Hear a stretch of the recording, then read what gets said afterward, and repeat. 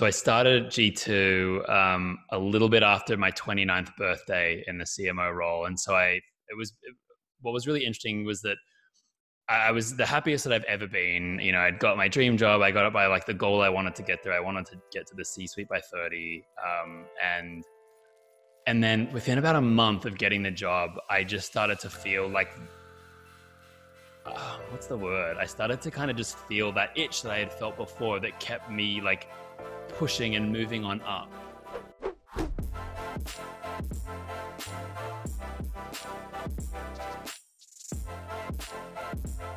What would you say is your leadership style now that we've talked about your hiring style and, the structure of your team? Like, what is your leadership style and how has that played into the success of your team, do you think? Yeah, that's a good question. It's actually been something that I've been thinking a lot more about lately because I've been reading a lot more. Like I love Ben Horowitz's book, The Hard Thing About Hard Things. And I feel like, some excerpts from that have been going around in high rotation lately around kind of wartime CEO versus peacetime CEO.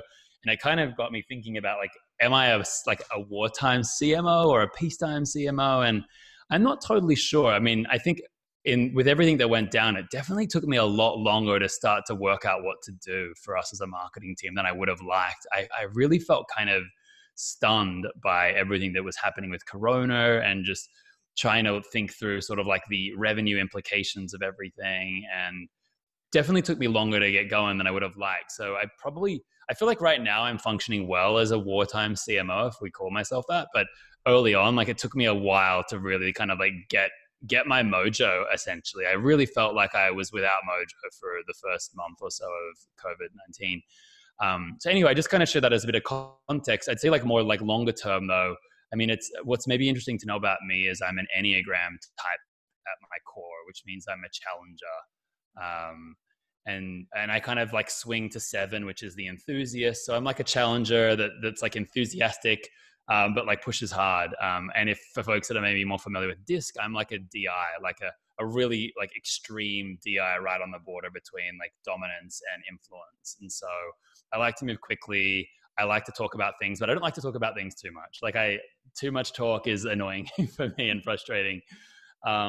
So I think that's like me at my core. I think when I'm, in periods of stress, I probably become more of a commanding style of leadership, which I don't love, to be honest. Like I don't like that side of myself, but that's sort of where I go when I'm stressed. I become much more directive around like what I need people to do.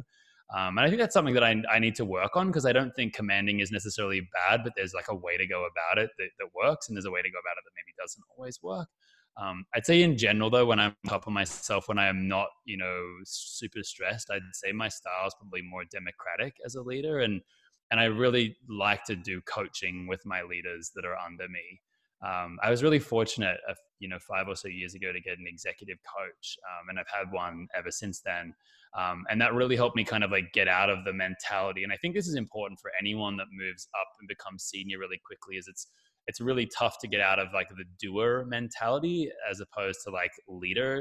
And so coaching really helped there and helped me realize that like my job wasn't to solve my team's problems. My job was to help kind of create an environment whereby they could learn and they could handle their own problems themselves, because ultimately like I'll then become a bottleneck if I don't do that. I'd say today though, I really try and adapt my leadership. So if for someone that's newer and more junior and needs more help, like I might be more directive with them, versus someone that's more experienced. I might just try and support them or just delegate work to them because I know that they know what they're doing. So I think I try and adapt between being direct, being a coach, being a supporter, or being a delegator. And I think I'm always trying to reevaluate based on the person's experience and their track record with doing the thing that I may be working with them on, what type of person I need to show up as. Again, though, it's like one of those things that I'm always learning and trying to get better at. So yeah, I'd be curious to see how that changes over time. Well, I think you've already What talked is your about leadership style, out of curiosity, Trisha? what is my leadership style. I tend to be the sort of mentor coach leader. I definitely can be very definitive and, more in that sort of like dominant. I tend to talk probably too much, and then share my opinion, and because I tend to project it with a lot of confidence, it comes across that maybe I'm not as open in terms of hearing what Yeah. other I people's. think I have the same situation Yeah, but I sometimes. mean, but at the end of the day, I share my opinion on things in the hope that it'll direct conversation. So I probably need to, say a little bit less. And but my philosophy is I want to hire really strong people and coach them and break down walls and open up doors for them and use my time and energy to really help them build their success. Yeah. So I think the stronger you have a team, the more you can do, the more you empower your people, and that you spend your time to like coach those people to do well. I think, that's great. Yeah, I couldn't agree with you more there. And I think the other thing is that I really believe in like fostering a sense of belonging and ownership where like everybody understands how they contribute to the bottom line of the company. It doesn't matter if you're the creative director, you understand how having a strong brand leads to the great experience, leads to more people, being able to understand what you do, and that helps the company grow, for example. And, when I got to Drift, everybody was in their silos, and I think it was also very hard for them to understand how they map to the bottom line, because the one team of demand gen was held accountable for pipeline, but then the other teams didn't directly contribute to pipeline. Mm. So that was a big thing for me, was to foster a collaborative environment across the teams, because I really believe by having that collaborative input, you're going to do better work. Yeah, that makes So sense. so that's been a big thing for me. But I think one of the things that, especially in today's day and age, that you have been recognized for is this commitment to mental health. So I guess it's not a leadership style. It's a little bit more like, what is the sort of philosophy of engaging with people? Can you talk a bit more about how this became a podium for you, and, how it kind of shows up at work, in like the outside of work, like just in terms of like the broader community outside of G2, I guess I mean. Yeah. And where does that come from, and like what has it meant for you in your career? Yeah, sure. So I think the quick story on that is essentially that, I started G2 a little bit after my 29th birthday in the CMO role. And so what was really interesting was that I was the happiest that I've ever been. I'd got my dream job. I got it by like the goal I wanted to get there. I wanted to get to the C-suite by 30. And then within about a month of getting the job, I just started to feel like, what's the word? I started to kind of just feel that itch that I had felt before that kept me like pushing and moving on up. And it kind of really made me reflect, because I was like, fuck, Ryan, like, what is wrong with you? Like, you've literally been working your whole life to get to this job at this age and with a company that you really admire. And you enjoyed it for like a month, and now you're like unhappy, and now you're thinking like, well, you need to be the CEO, or maybe you need to be a VC. And I kind of had this, I think I was really fortunate to like have that realization at a young age, because I looked around and I was like, okay, like I've ticked all the boxes that I want to tick, and like I'm not satisfied. Like this like isn't the way it's meant to be, or the way I thought it would be. And so it kind of like forced me to go down like a really deep and dark path really quickly of self-reflection. And so, funnily enough, my wife is a clinical psychologist, and naturally around this time, like I was starting to feel really depressed, because I had taken on this role. I think I felt the imposter syndrome of being young, being so much younger than all of the other senior leaders on the team. And then I had this immense weight on my shoulders that I think I had mainly put there myself to like drive impact really quickly, to prove to myself, to prove to the company that I was worthy. And so, long story short, I think I realized that like I was using my job and my career and my possessions and my success as like a way to feel self-esteem, for lack of self-esteem that I actually had at my core, from like a young kid and from being bullied when I was younger. And so, yeah, I was able to, I think essentially I had within maybe like this 12-month period, like I went from like being semi-suicidal, to be honest, to then being so much like through it. And I just felt so, I was really proud of where I'd gotten to. And I felt like I'd learned so much about myself. And I kind of wanted to just share that with people, I guess, essentially, and let them know that like, it's okay to like have these like feelings and to talk about them. And so step one for me was I literally just instead of like having my therapy sessions on my calendar as private, I just made them not private, right? That was like my step one of like coming out of like the mental health closet, essentially, right? Which is crazy that that was a thing, because like no one's afraid to put like gym on their calendar or like Peloton or workout. That's like a badge of honor when you work on your body and your health. But like when you work on your mind, like you're ashamed of that, which is, it's totally fucked up. And so the more I talked about this and the more I thought about it, I realized that, I wanted to start sharing more publicly about it. And so I started sharing more. I did an op-ed for the World Health Organization, an op-ed for HBR, an op-ed with NBC, and a bunch of different publications that started reaching out as I started speaking.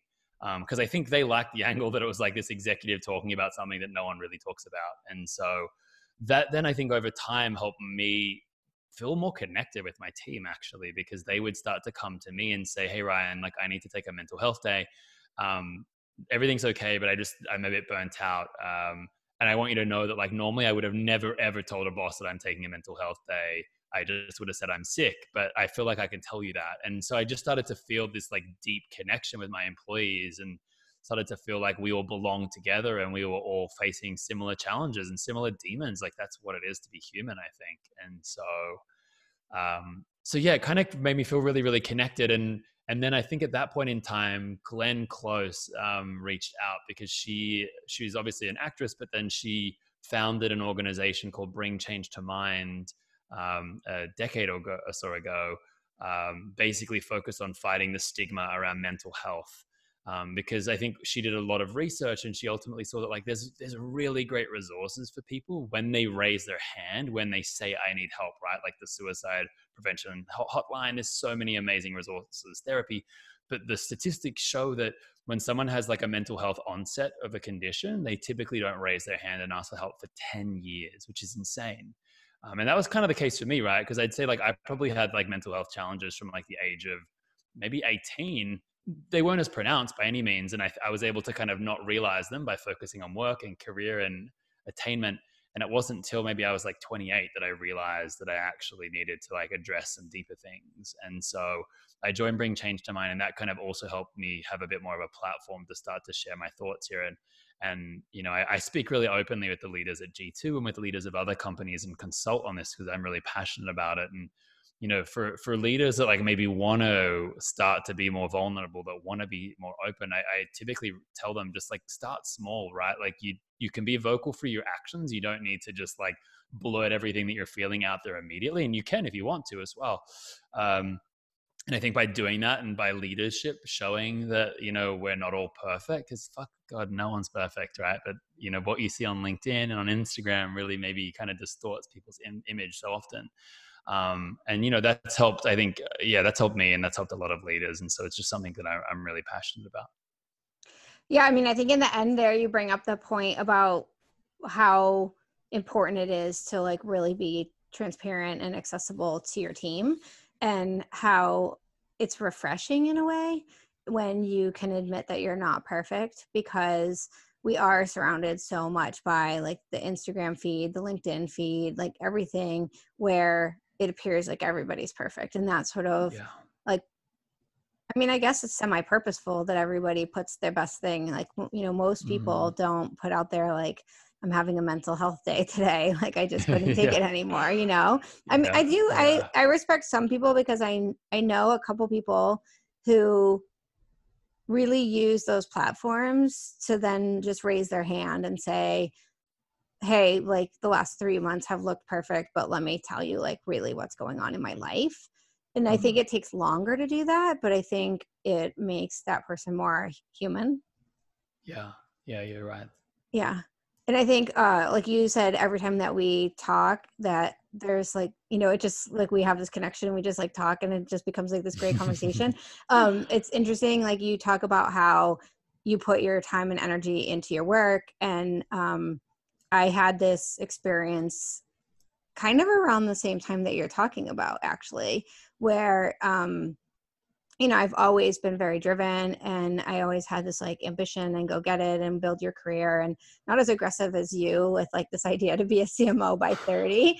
And I definitely didn't make it to that level at that fast, but I don't recommend anyone go down that path. I don't think I would do it again, to be honest. but when I was 29, I had been doing Ironman. I had been like growing my career. I was, thinking about, I had been married, like all these things. And then all of a sudden I just like realized like I'm not happy in anything, and Yeah. it was a huge wake up for me. And I ended up getting divorced and really like sitting there and saying, holy crap, like I've been so focused on go for the next thing, go for the next thing, go for the next thing. Mm. I haven't really been focused on me and like, what do I need? And I didn't even know how to do that. Yeah. It Yeah. was like that was like the scariest time because I'm like, oh my God, like since I was 10, I was like, oh, I have to like be the best in baseball. And then I have to do this. And then I have to learn how to do this so I can go to school for that. And then when I'm in school, I have to learn this so I can go be a career of that. And, just like this, like on and on and on and on. Yeah. It's a few things, few thoughts. First, like what I love about just this little interaction, right? And this is why I try and share this with people is when you are vulnerable with someone else and you share a part of yourself that you don't typically share, people typically reciprocate. Like there's maybe like 1 in 20 people when I share my stories around mental health, do they then not reciprocate and share something vulnerable about them in the same way that you just did that about you, right? And that shows now people that they can respond, they can share stuff with you and then you'll share back with them. So I love that because I think that's just like a beautiful little microcosm of like what being vulnerable does for the people around you.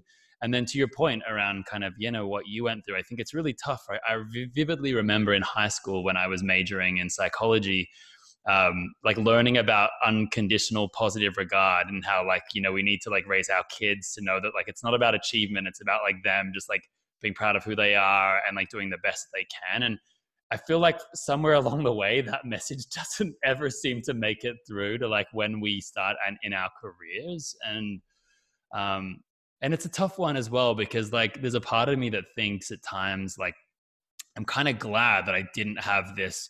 I don't know. I don't know if this is true, but I feel like sometimes I think to myself, gosh, like if I didn't become aware of my like issues a bit later in life, like when I was 29, like maybe I wouldn't have pushed as hard as I did. And I sometimes think about this. I'm like, gosh, like would I have changed it if I could have changed it? And I don't know if I would or wouldn't have. But it definitely maybe would have changed my path and where I would have gone. And maybe I wouldn't have beaten myself up so much if I didn't feel like I was hitting those goals that I felt like I should be hitting. But at the same time, I got so much energy out of that feeling of being like someone with a chip on their shoulder, that person that needed to prove something to like the bullies from the past. And so it stoked a fire in me that was awesome, but then also kind of like burnt me inside a little bit. And so Yeah.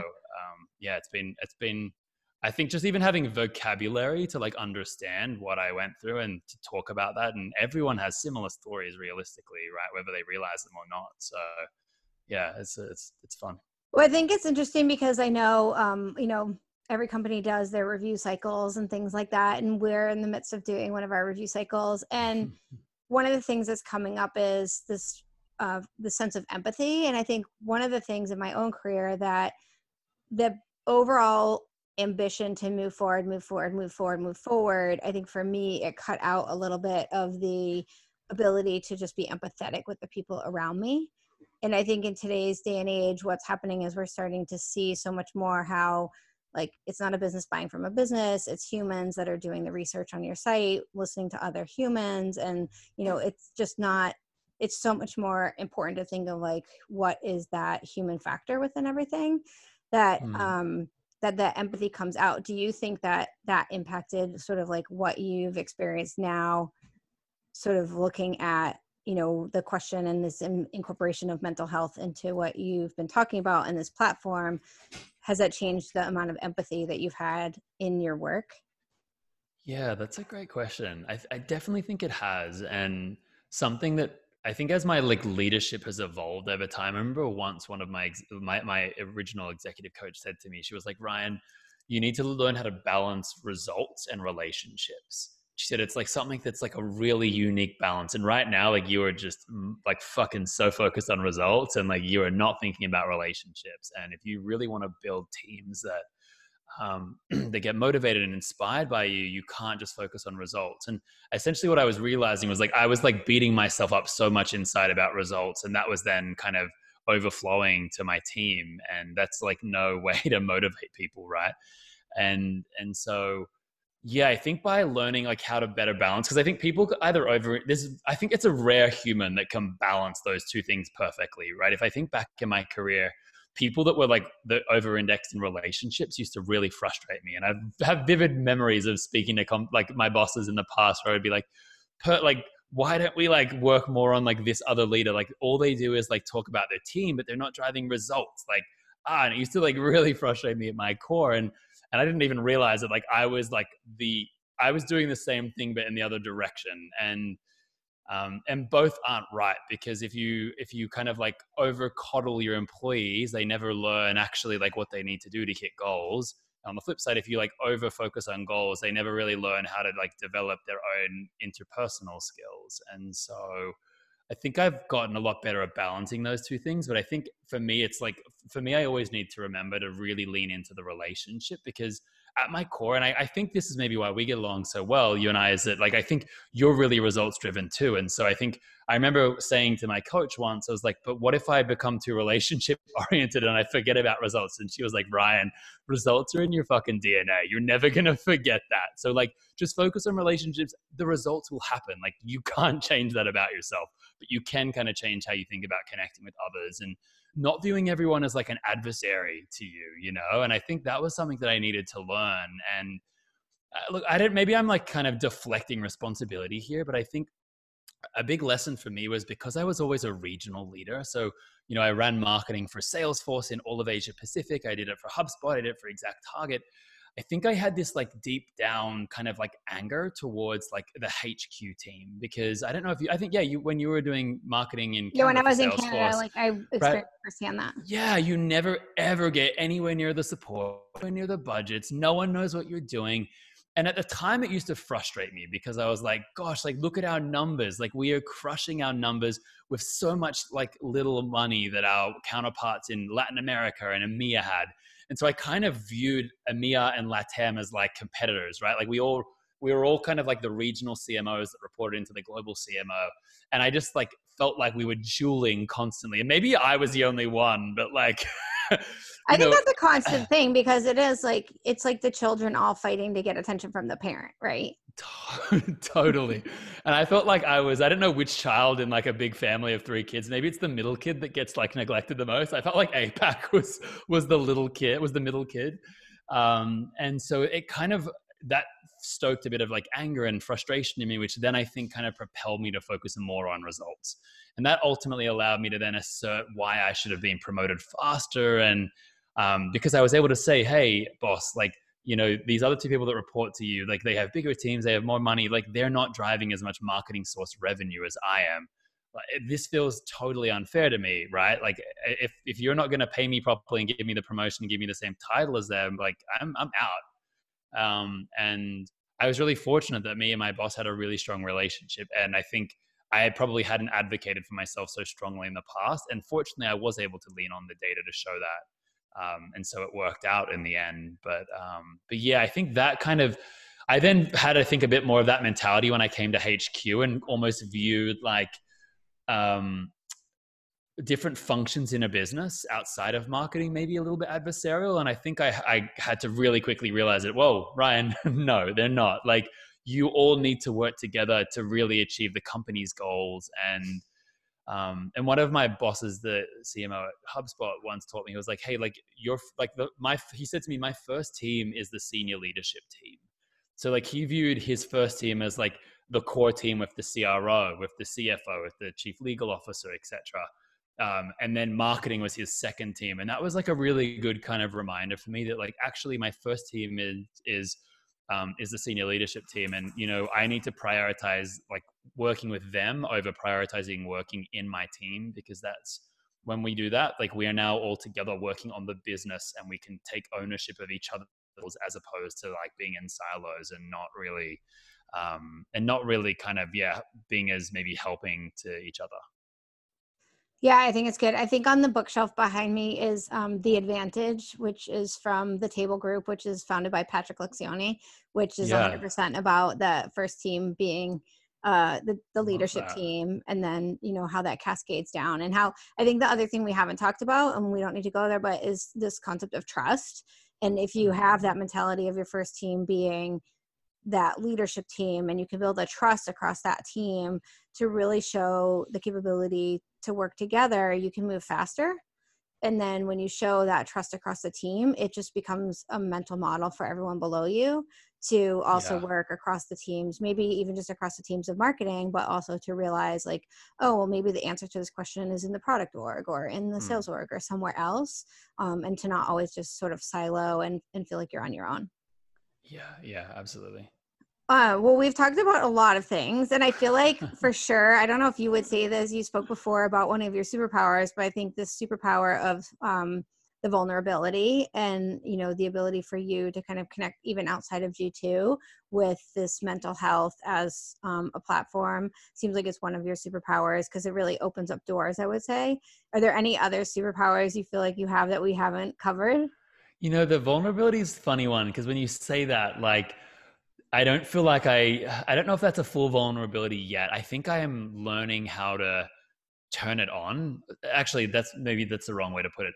I think my vulnerability is typically always turned on, and sometimes when I'm under stress, it closes off. And I think I'm still learning how to like not lean into my 8 Enneagram type of challenger always, and actually learn how to like through authenticity and kindness, which are two key values at G2, like starting to like lean into those before kind of like fighting back. So I don't know. I just wanted to say that because I don't want to. I feel like I can't fully own that. That would be like me lying because I don't believe that I fully own that as a superpower just yet. I think I don't know. I think the superpower around building teams is one for me. I think being really direct and being really open and honest, even if it's not all. Again, when I'm open and honest, like it's just I'm always telling my story though, right? So I'm super direct with people, but I also try and like asterisk that like this is my story, like this is made up by me, so it could be wrong, but I'm always going to give it to you. And I think I'm really fortunate that like we have built a leadership team at G2 and my boss,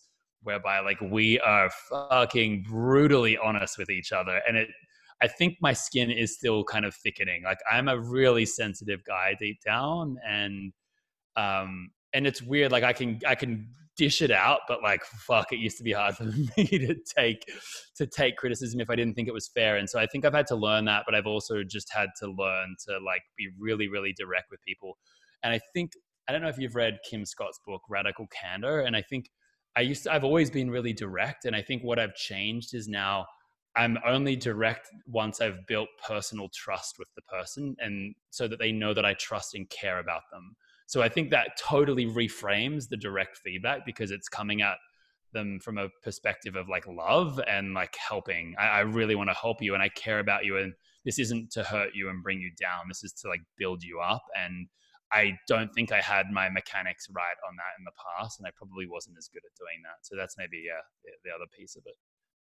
Yeah, I think that's a really good layer to layer on in terms of how to give constructive feedback, how that probably plays into the building of your teams and getting the results that you want, which all kind of play together in your sort of success model. I think that you've built across all these different companies.